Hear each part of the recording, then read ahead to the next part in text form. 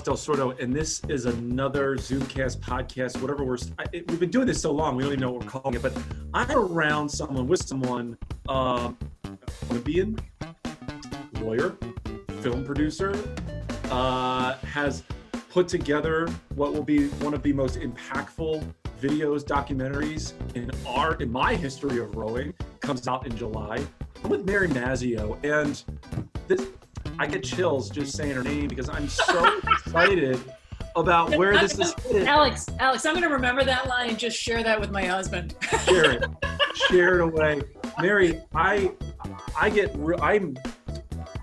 love rowing, and I love what it's done for my life, and I'm really excited about what it's going to do for the other men and women and young children when they see your documentary. But listen, we usually do these interviews. We usually talk about rowing backgrounds, and then we talk about a hot topic. Now, this hot topic that we're going to be talking about today has greatly shooken up our world. I mean, not just the United States, but like on a global scale. We're going to get into that later. But you are an Olympian. You are 1992 women's double sculls, 11th place. I don't care. You're better than me. You are an Olympian. So, you know, you went to Mount Holyoke. All right. I want to know, and the audience wants to know. Pie eating champion, Mount Holyoke College. There it is. Like, I want to know, give me your background in rowing. When did you get started? And how the heck did you get into the 92 Olympics? Because the women in that Olympic team are powerful women in today's world of rowing. I mean, Yaz was on that team. Yaz, yep. Jayla Donahue was on that team. Like Carol Feeney. Yeah. Yes, a whole host of extraordinary women. So I went to Mount Holyoke. So first, let me preface this. Needham High School, go Rockets! Needham High School, I literally was probably cut from almost every team that I tried out for. I had no eye-hand coordination, right? And so when you have no eye-hand coordination in high school, you know, you're on the 2V, you know, baseball team, softball team, you're throwing the javelin badly, you know, on the varsity. Okay, I did make a varsity sport. And so I go off to Mount Holyoke, and I see the rowing coach. So it's all women. And this man comes up to me and he says, I had danced for many years. And he said, you have big legs. And I'm like, what the? And I was like, you know, what of it? And he said, why don't you, you know, we're recruiting for the rowing team. Like, why don't you come down and try out? And I was like, I was not fit. So I go down and he has us all run a mile around the lake. And I start off, and I am like DFL, or maybe third to last. And he came up to me, he's like, you know, we have 150 women coming out for a novice aid or whatever. It was a lot of kids. That's crazy. And he said, so maybe you don't need to come back tomorrow. I literally don't remember what I said to him. Somehow I talked him into letting me come the next day. And, you know, our sport, Alex, you've got to get up. We had to get up at 5:30. We had to run, you know, 1.5 miles or 2 miles to the boathouse in the dark. And so by the end of that week, everybody had quit. So I literally became an athlete by default. Totally. And, you know, at Mount Holyoke, for what I lacked in eye-hand, I had sort of extraordinary strength and VO2 and all those kind of things that you start to develop, right? And so I began rowing at Mount Holyoke and loving it. And the only reason that I kept rowing after college is because my entire career, I never won a medal. Like sometimes I'd get like an oar, a wooden oar, but we were not a threat in our circuit at all. Although I would row in the summers with people like Holly Metcalf. Wow. And sort of Spike, Chris Thorsness, these Olympians. Were you going to Boston? Like, were you just going downtown? Pioneer Valley Rowing Club. Wow. And so I started rowing in the summers with really these iconic women. And I remember being in a race, and I'm like a sophomore, maybe in college, and I'm in an 8. And now I'm in the back, right? And there's Holly and Spike and like really Olympic hopefuls. And I squeezed myself into that boat, you know, in the bow seat or whatever, or 2 for it. And I remember looking across, and we tied this was God, I can't remember, but I remember looking across and I see Carrie Graves. And I'm like, we've just hung with a boat with Carrie Graves. So for those of you who don't know, right? She's like she was the most powerful kind of 3-time Olympian, statuesque. We all thought she was like 7 feet, 8 feet tall, right? Like that's how she appeared to us. And I was like, wow, this is really interesting. And so I never got invited to a heavyweight camp, much as I would try, and began sculling. And that is really, I went to law school. Actually, sorry, let me step back. Because of Pioneer Valley, I was invited to my first U.S. team, not as a heavyweight, but as a lightweight. And so I went. So what year is all of this happening? Do you really have to ask that? I have to. I'm sorry. This is the 80s, baby. This is the 80s. So I row for Bob Gillette and Andy Anderson in a women's lightweight 8. I remember my nickname from that summer. Nobody else remembers my nickname, which was The Force. Oh, okay. That did not stick, and I'm still, you can tell I'm still bearing the scars of that today. I sort of got introduced to the U.S. system, and I was headed off to law school. Mm-hmm. And I chose my law school on the basis of, okay, there was a rowing community there, right? And ultimately, I went to Georgetown Law School, and I was fortunate to live in France for a year. I got this fellowship. Wow. And I wasn't sculling, right? But I was still working out. And I remember walking past this boat club in Bordeaux. And, I was alone. I was not with an expat community, and knocked on the door, and they let me in. And I started sculling. And by the way, sculling very badly, right? You're a novice. And I began sculling. And then I came back to the US to finish law school. And I just started sculling. And I was like, we'll see where this goes. And ended up being the single for the World University Games, right? Like the 3V of national teams. And then I got another fellowship. This was in 1988 at that time. And I was like, okay, I could really do I go for the 88 team? What are my chances? Probably slim to none. So I went to Korea, where I coached the Olympic development team in just like this weird, and hilarious side note. I end up competing in the Korean Olympic trials as an American. No, it gets better. So there is a concept, and it's very serious about losing face. And I had some friends who were Korean that were sitting in the stands, and I'm like edging ahead of the national champion, and I actually end up defeating, and I have the medal to prove it, the national champion, which had I been Korean, I would have represented Korea in the games. And apparently everyone in the stands were like, she's rude. Doesn't she, that's rude, right? And I didn't realize that the concept of saving face extended really that profoundly. That was a lesson to me. So I'm like, doo-doo-doo. They put a huge medal around me, and I had no idea how obnoxious I was that day. But I gotta stop you. I have to take a breath. Like, this is crazy. You're telling me Mount Holyoke, you go to Georgetown Law School, which I'm assuming you're rowing out of Potomac, which is right there, like at the river, or TBC, like whatever the two. And you just casually throw in that you were in Bordeaux at a rowing club, and you learn how to scull, and now you're in Korea. Like, I am trying to map out your journey here, and like, you're all over the place. It's peripatetic. And no, you know what it is? It is, my mother always said, and I'm a firm believer in this. She's like, Mary, whenever the bus comes, you're there. Right? So it's like, sometimes luck will show up, and you just have to go with it, and just, hold your breath. And if it's scary, you still do it anyways. So in any event, bringing us fast forward, I come back to Boston, and I really start training in earnest in the single, and there's no hiding in the single. Mm-hmm. And in the beginning, I was very inconsistent, sometimes lightning fast, other times dog slow. And my first movie came about because one of the women that I trained with at Boston Rowing Center, BRC, was a woman by the name of Chris Ernst.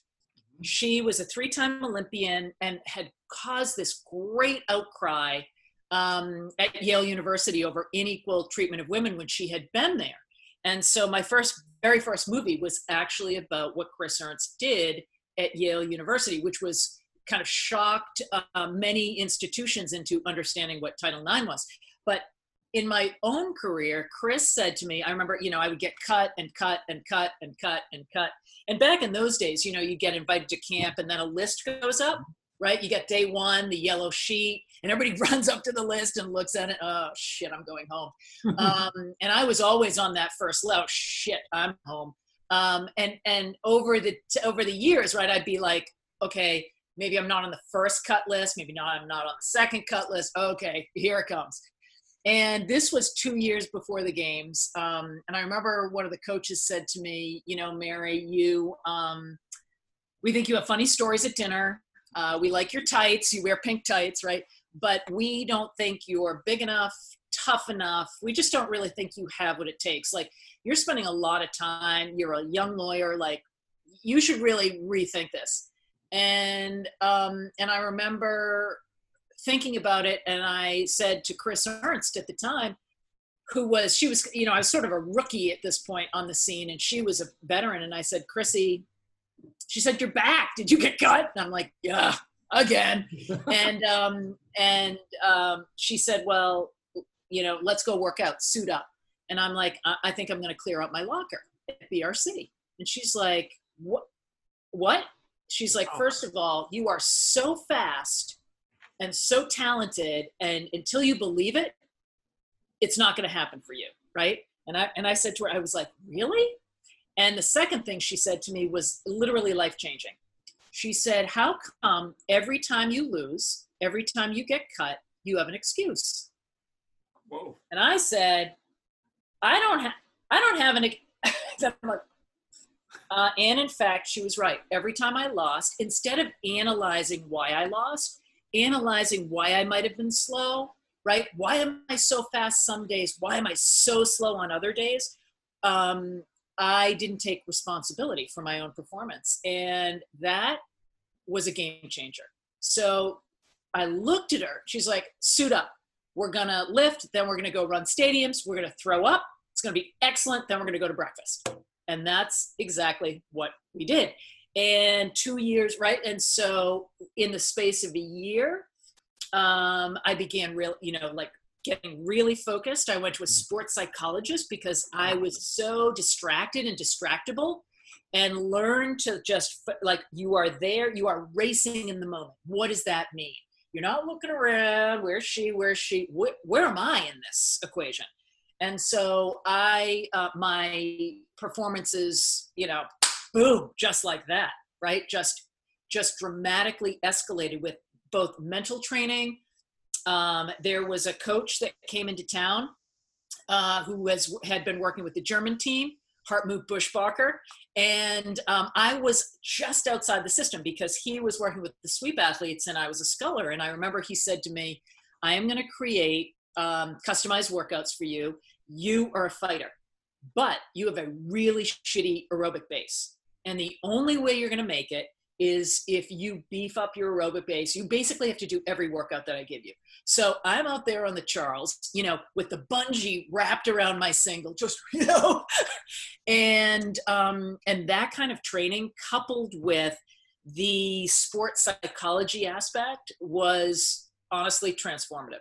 So, then you catapult up and, you're at a point where they kind of have to take you right on the team and to the games. But the most extraordinary piece out of all of that experience is not that I was a member of the team or went to the Olympic Games, which was very, very special. But what I learned in the process, which is you are capable of more, but you have to drill down, be in the moment, analyze where you are weak.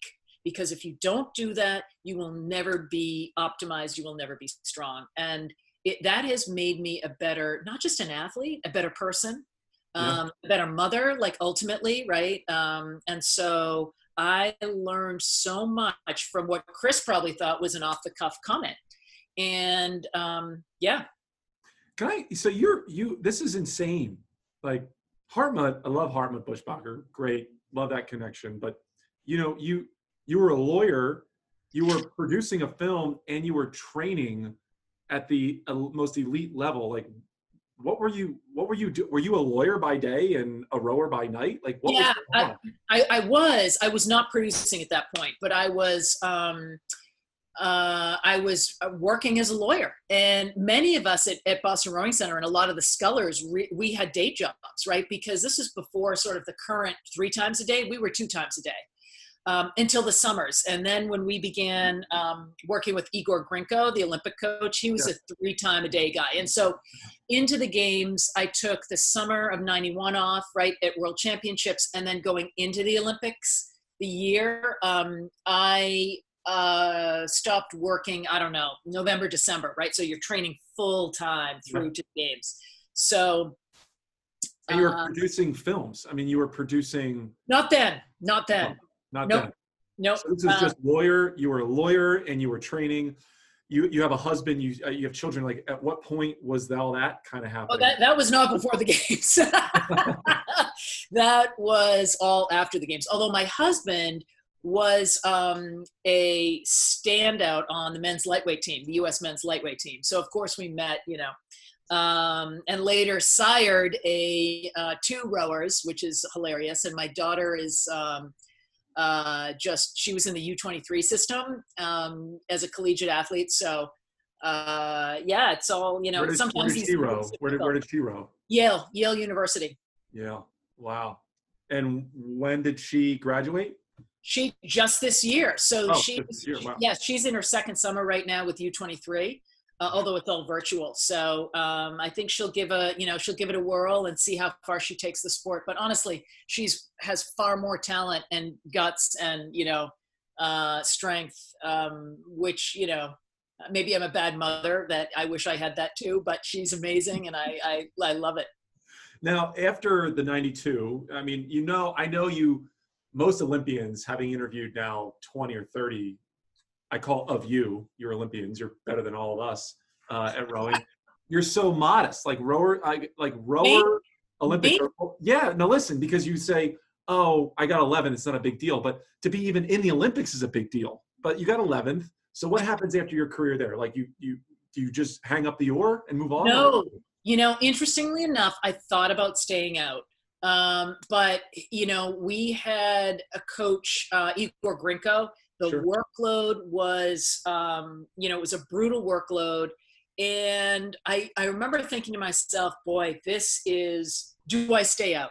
And my doubles partner at the time, Sydney Mathis, wanted to race the single, although she has come full circle because now we race together. Like we're forever and inseparably bonded. And by the way, she is polite and thoughtful and kind and quiet, and I'm like totally the opposite.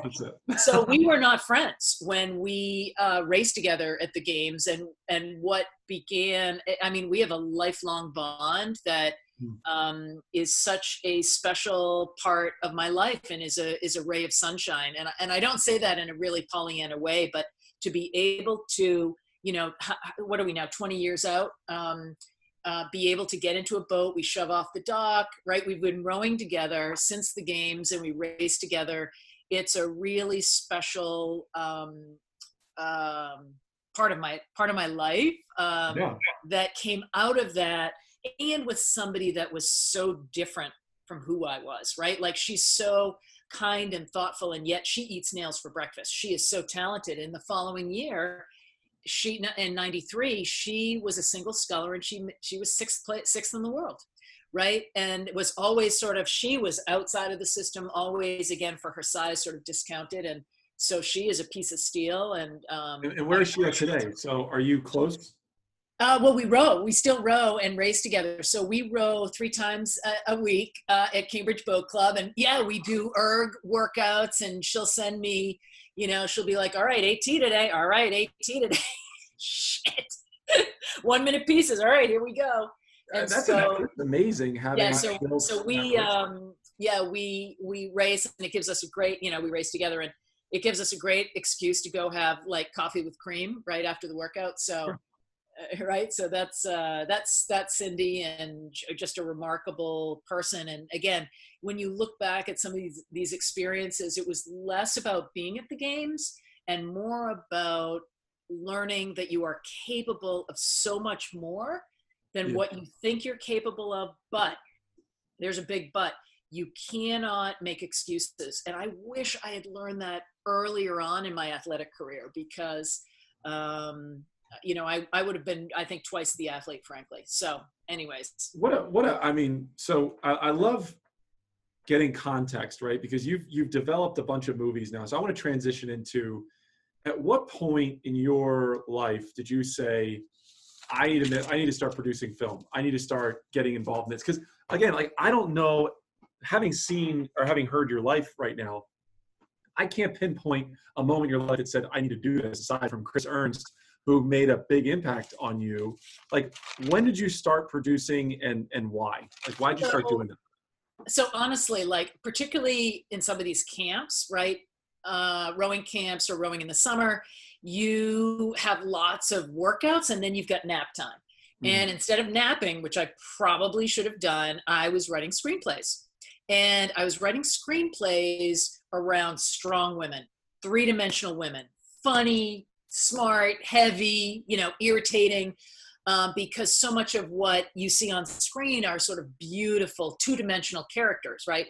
Yeah. And what a shame that is. And so I started writing screenplays, and they ended up, I remember coming back from the games and sending a script to the head of Paramount with an Olympic t-shirt. I shit you not. And I get this call saying, we need 5 more copies of your script. When are you next in LA? And I'm like, okay, this is a joke. Like, it's one of my friends.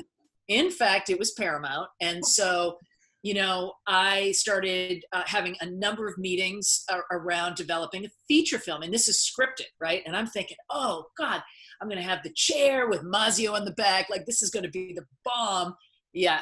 Little did I know that everybody in Hollywood has a screenplay, right? And I'm sure, and you get these meetings and there are like all these smiles and you're so talented. And I'm like, yes, I'm so talented, right? And they're taking your script and deep sixing it, right? The second you leave. But, what that taught me was, I was like, boy, it's really taking a while. And I was a lawyer at this point. So the games have passed and I'm a lawyer. And I remember saying to my husband, who was my boyfriend at the fiance at the time, so much has been given to me.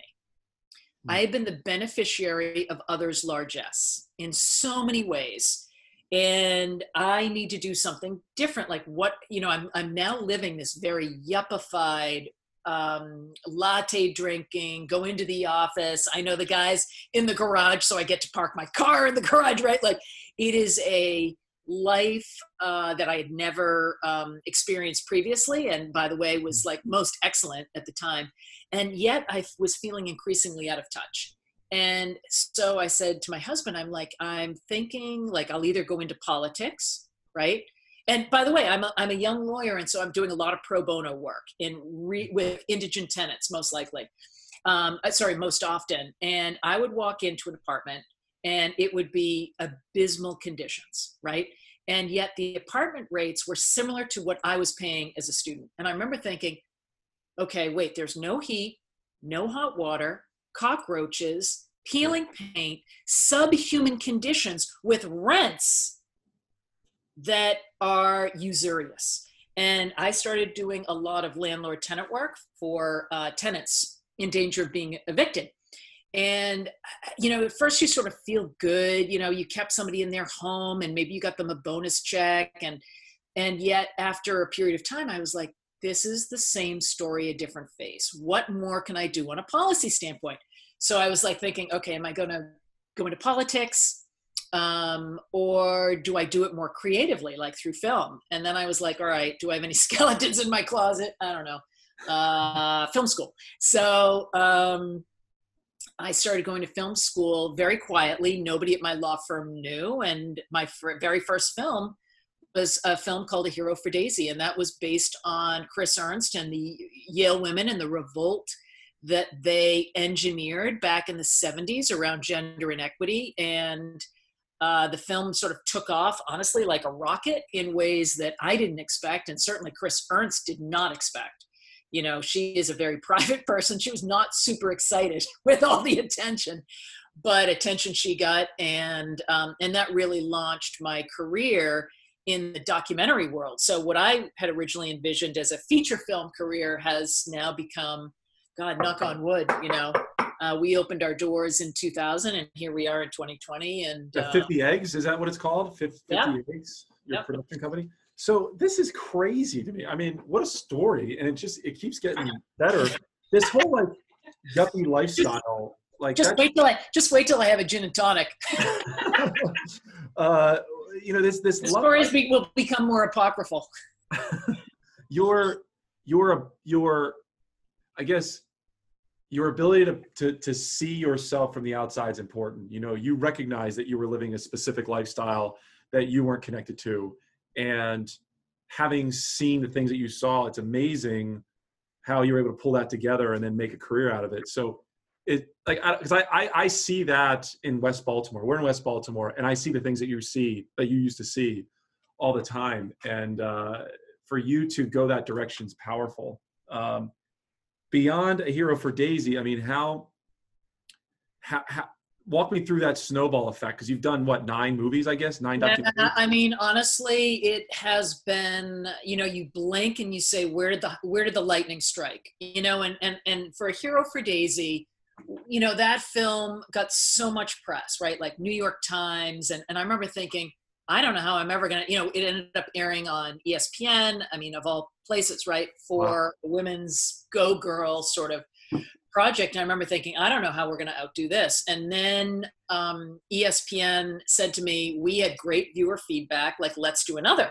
And so that led to Apple Pie, which was about athletes and their mothers. And so we had, you know, Shaquille O'Neal, Grant Hill, who is now my co-producer on A Most Beautiful Thing.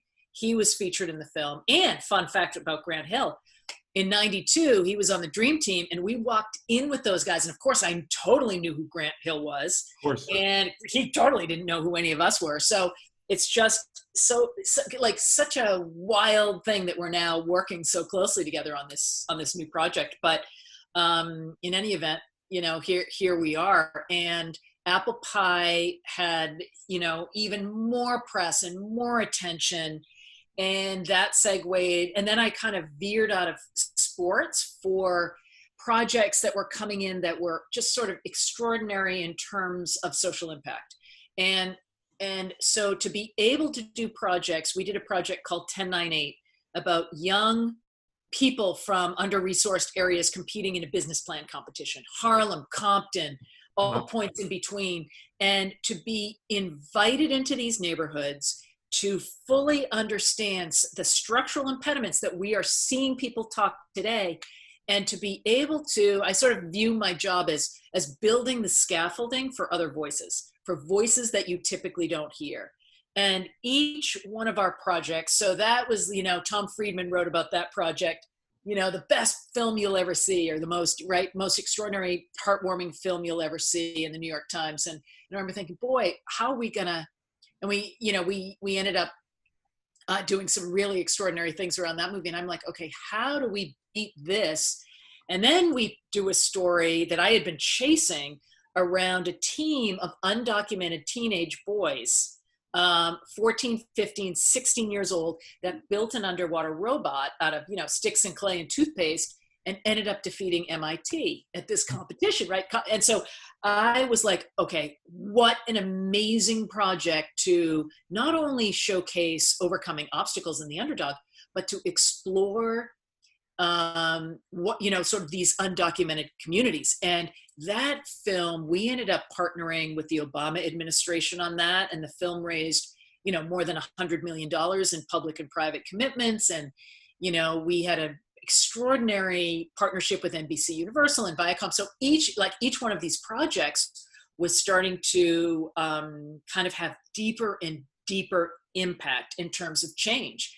And, you know, we then, I'm thinking of I Am Jane Doe, which again, this was a fortuitous project, it was about a very grim reality, sex trafficking, particularly sex trafficking online. And we dive in, and the film becomes the tipping point for bipartisan federal legislation about online responsibility. And again, you know, which by the way was opposed by Google. Our project was opposed by Google. And yet the legislation passed, and I was so proud to just be affiliated in all of these films with voices from communities that were under-resourced, disenfranchised. And it became incumbent upon me. Like, it is very clear that we have talent everywhere. And we have charisma, humor, work ethic, talent everywhere. It's access and opportunity that is not everywhere. And so why is that, right? We live in the most lucrative, industrialized country. Why are we permitting our citizens and children, why are we allowing them to live in substandard developing world conditions? How is that possible? So I think with this newest project, A Most Beautiful Thing, Arshay Cooper has taken me on this incredible journey, inviting me and his teammates and families invited me into these communities to bear witness to what it was that they wanted to say. And again, I just view my role as I build the scaffolding. I build the bully pulpit, and then the voices of that community can ring strong and true. And Arshay's voice is profound. And so I feel honestly like I have learned more by embarking in this line of work than remaining a lawyer, right?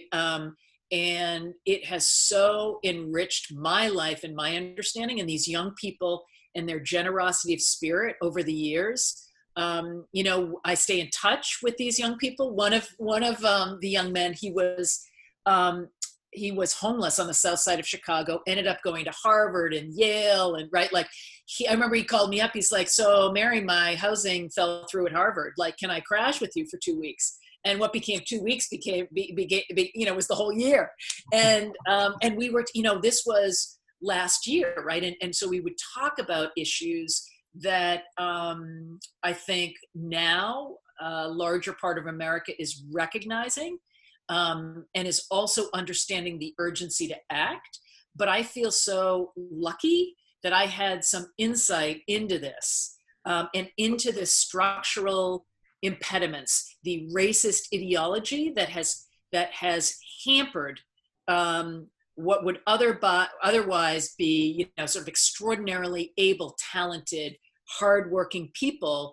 Their starting line is 7 miles behind the starting line for a kid from Darien, Connecticut, or Weston, Mass, or Marin County in the Bay Area, right? That there needs to be fundamental reinvestment in these communities.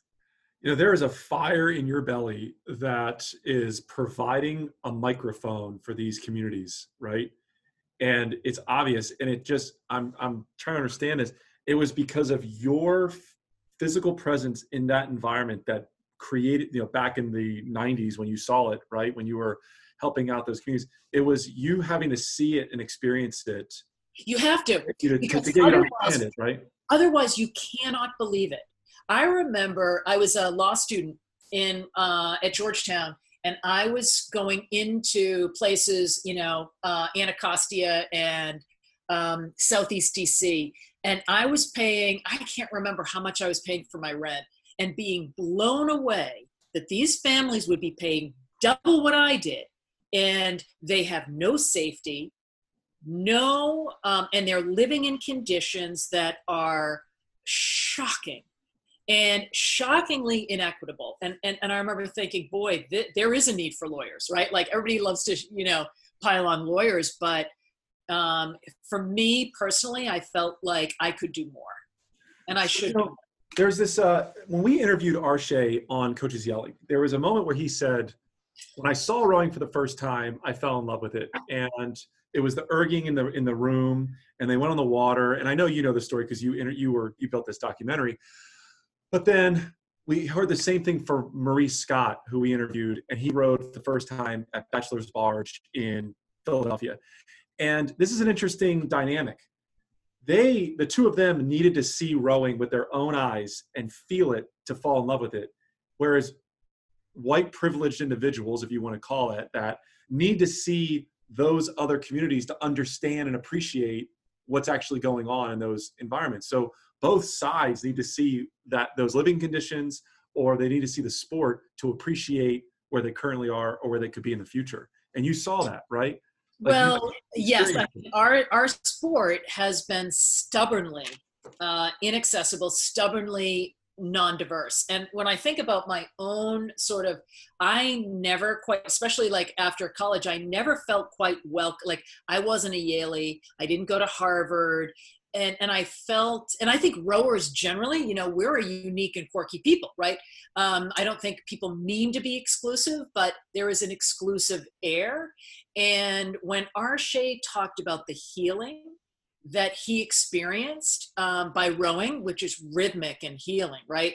As opposed to playing football or soccer, he made such a compelling case for why our sport has to be accessible by all, right? For all of the lessons and all of the reasons we love this sport, why is it that we are, again, stubbornly undiverse? That just has to change. And Arshay's mission is, and he's got this great mission for the Olympic Games in 2028 for athletes of color, right? They want to win not only is it incumbent upon us to share these beautiful resources and to share our sport, but you know, only good things are going to happen when we diversify our athlete pool, right? Now, not everybody's going to go on and become a national team rower or an Olympic rower, but the lessons that you and I learned through the sport are lessons that every young person, no matter where you come from or what zip code you're in, you should have that opportunity. And we, as stakeholders in the sport, need to understand how fundamentally and structurally unfair the system is and do something about it. So we've done a show on diversity. What are tangible things that we can do as a sport to broaden the diversity and open the doors more? Are there actual things that we can do? Yeah, there are a couple. And I think it's interesting because Row New York and Philly City Rowing have just put out guides for boathouses. What can you do to be more inclusive and diverse, right? There is so much more each one of us can do. Like one of the limiting factors, and Arshay is really the expert because he is traveling to communities both known and unknown, right? And certainly what we're hearing is some of the key impediments, transportation, right?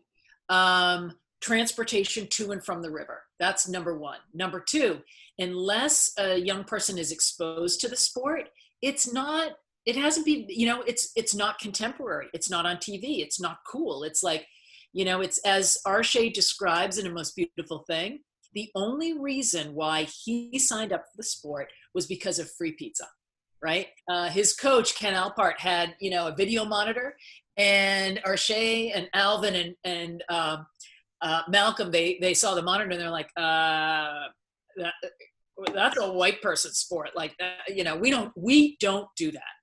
That's not who we are. We're basketball, football, right? And so I think we have barriers that we should and ought to be breaking down. Part of being a civilized society, right? And I think right now, a lot greater percentage of our population is waking up to the fact that you cannot just say, I'm not a racist. You cannot just say, well, of course we all deserve equal opportunity. The question is, what are you going to do about it, particularly if you're a person of privilege, right?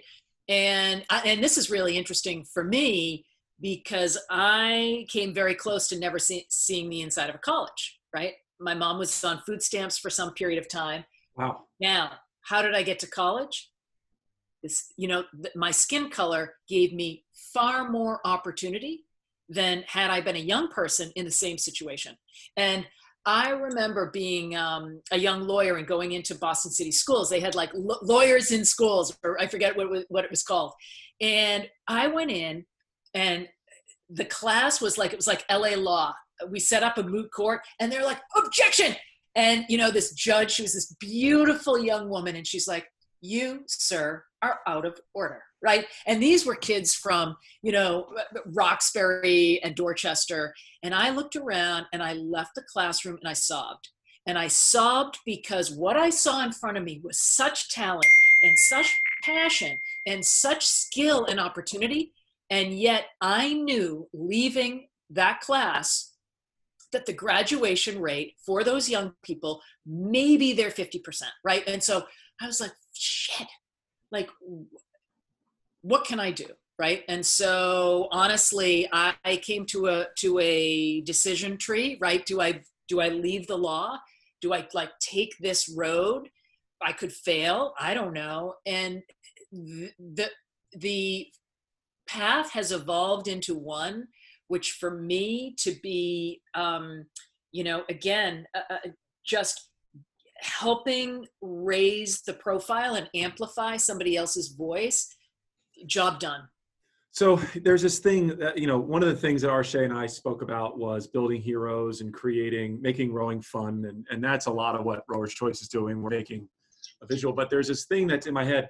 You had Common and you had Grant Hill work with you on this film. What were their reactions to rowing? So like, those guys are celebrities, they're superstars, and I would love, and you would love to have them in boats, right? So what was that conversation like when they saw it for the first time or experienced it? Honestly, frankly, rowing was the backdrop. This was a positive story about young men from the west side of Chicago, right? And when you look around at the portrayal of young men, young women of color in art, in media, you see the same stereotypical tropes, vestiges of racism, right? Where those stereotypes are actually quite harmful. And here we have a project where you have young men and women, by the way, from these areas that are human and funny and flawed and articulate and who explore their relatable. They're relatable. And so it is a positive portrayal in a way that there aren't many pieces out there. I mean, there is some media, some entertainment, right, that do constitute really positive, uplifting, and when I'm saying like not after school special, right? And so both were drawn to the project, I think, because of Arshay Cooper, right? I mean, you see him in the film, you understand who he is. Arshay is a leader, as Grant Hill says, and I'll send you our press release. Grant has a quote in our press release that he has been so moved by the leadership of Arshay Cooper, and that his name is one soon everyone will know. Wow. We think about creating rowing to be bigger and better, and it's like a storytelling. Do you think that our sport, aside from this, because this is going to impact, like you said, other stereotypes in the world, like this isn't just about rowing. Do you think rowing needs a feature film to be at the highest possible level to gain more energy and exposure? That's interesting, because there are several, right? There's Boys in the Boat, which is around the corner, that George Clooney is going to, be directing. There's a movie called Swing that is coming out at some point next year. I just heard about another. Oh yeah, there's another film that Sports Illustrated Films is doing about the crew that we profiled in A Hero for Daisy, and.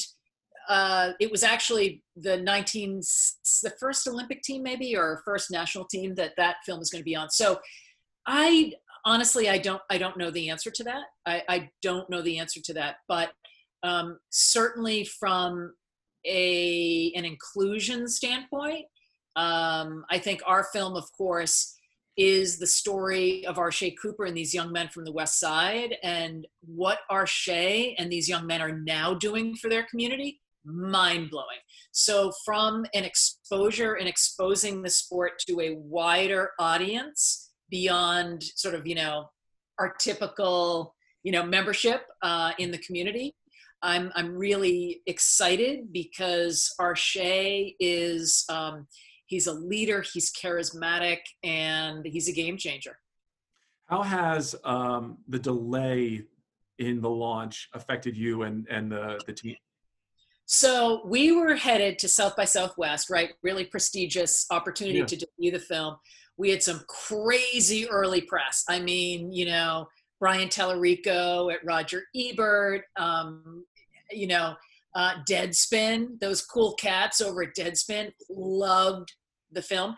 And we were heartbroken. We had so many events. We were supposed to be opening theatrically in March. We had so many events on the ground.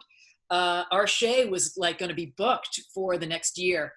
However, that being said, none of us could have predicted the events of the past couple of weeks.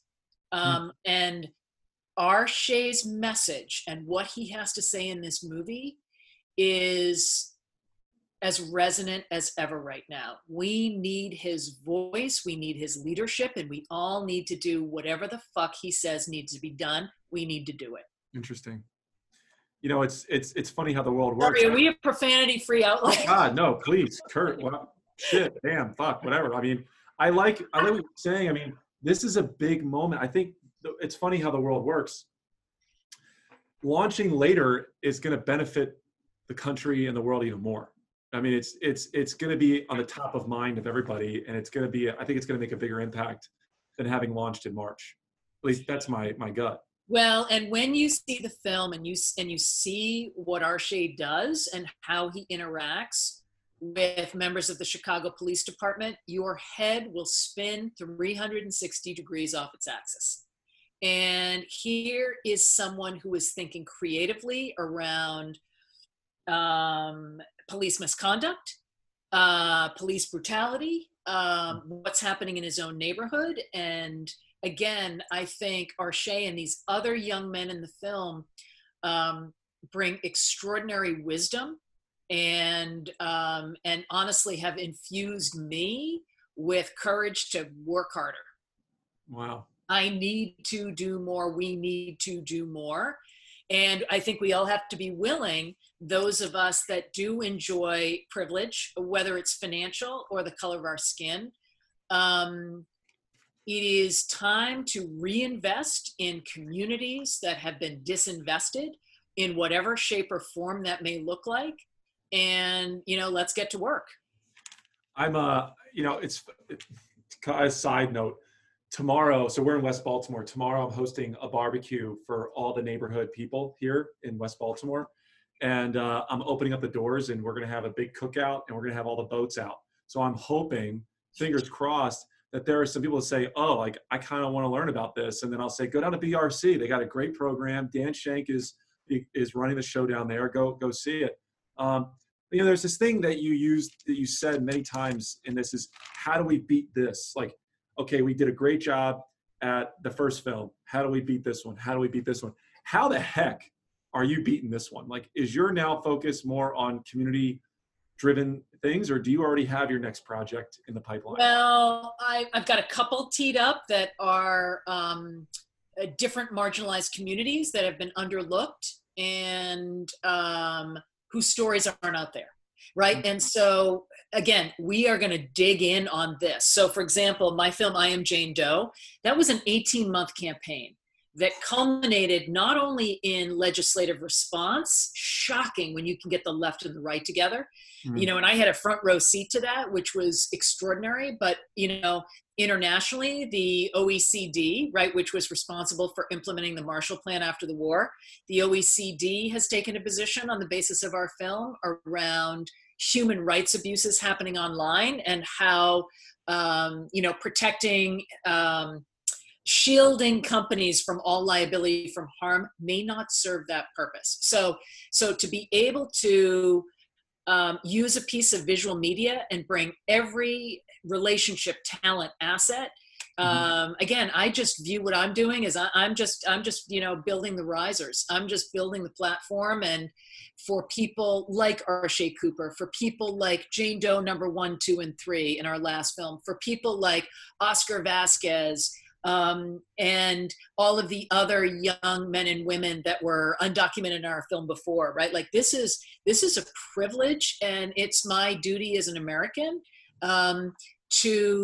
this is how I view sort of my life. Like as an American, we all are American. We all are citizens. So how do we make that American dream accessible to those who can't see it, who don't have it, who have no access and opportunity to that American dream?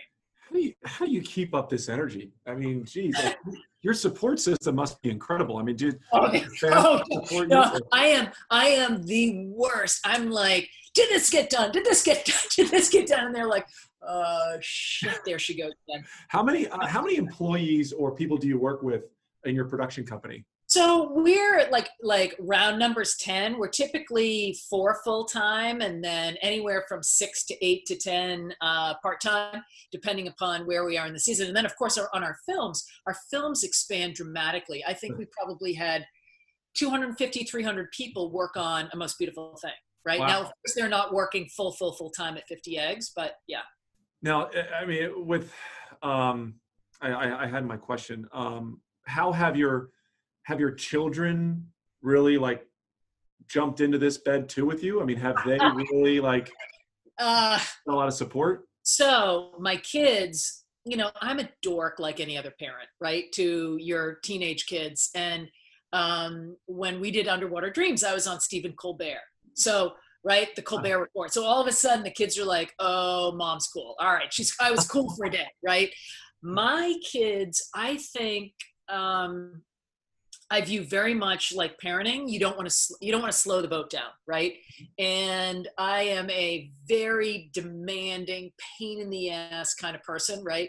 And both of my kids, now they just graduated from college, but my son Jamie is headed to DC to work on policy. He has had this policy newsletter that has had followers from like Jeb Bush Jr., the chief counsel at Citi, and he's writing from the hinterlands of Wesleyan University, the most progressive place on the planet, right? So he is very excited about what can he do from a policy standpoint. So again, what I love is that he has been infused with the great privilege has come to him, right? What debt is he going to now repay? And my daughter, although she is focused on her rowing career in the short term, she very much has been studying international relations, and again is very service oriented at the moment. Now, who knows where that will go, but I think fundamentally they are both such good, thoughtful people and with great sensitivity to the world around them. And so they know that to whom much is given, right? You got to do something. Mary, your story is incredible, and it's funny. Our sport does a very bad job promoting the people that change it greatly, and you're changing it every day. Now, my last question for you, who plays Mary Mazzio in the Mary Mazzio story? What actress out there plays you in the starring role? Honestly, I am a minor character in the lives of so many, and I'm being completely sincere. Arshay Cooper directed, for the most part, right? He directed the journey of A Most Beautiful Thing. The young men and women in Underwater Dreams, this was their journey. I was just the photographer, right? I'm the bystander. And so what I view my skill set is like a little bit of a Pied Piper, right? Like we got the shining star, right? We have extraordinary, really ordinary people doing extraordinary things that more of the world or, more people need to know about. I'm like assembling the troops to start the parade, if you will. And so I very much I think I've got special skills in terms of making things happen. Oh God, that would be so obnoxious if I think that I need a movie about me or that. Oh God. Well, ask anybody that works with me and they're going to be like, does she freak out at a typo? Yes, she does. You said it yourself. You are building the scaffolding for the voices that need to be heard, and you're that scaffolding. So maybe the person playing you is the scaffolding. I don't know. Funny enough, but you are a wonderful interviewee. This has been nothing but a fun time. I have several questions after we close out the interview. But Mary, is there anything that you want to say to the people that are going to watch your movie coming up? Is there one last thing you want to say? Yes, I want to say 3 things. 1, June 30th, Arshay Cooper's book is going to be republished by Flatiron under the name, wait for it, A Most Beautiful Thing. Available at every bookstore on Amazon. Buy the book. He is extraordinary. Second thing, our movie comes out July 10th. Please come to our website, A Most Beautiful Thing. As we have on several of our social impact projects, we've committed that 50 cents on every dollar of profit from box office and film screenings will be donated back. So that will be happening, and we hope that you see the film. Third, there will be announced some philanthropic efforts around expanding the sport, and we hope those that are in a position to help expand the sport, whether it's money, whether it's energy, whether it's a car, please help on that front. Oh, Mary, this has been wonderful. Thank you for being part of this. And for those watching, you heard her. You heard her. Now, July 10th, June 30th, get out there, make an impact. Thanks for watching.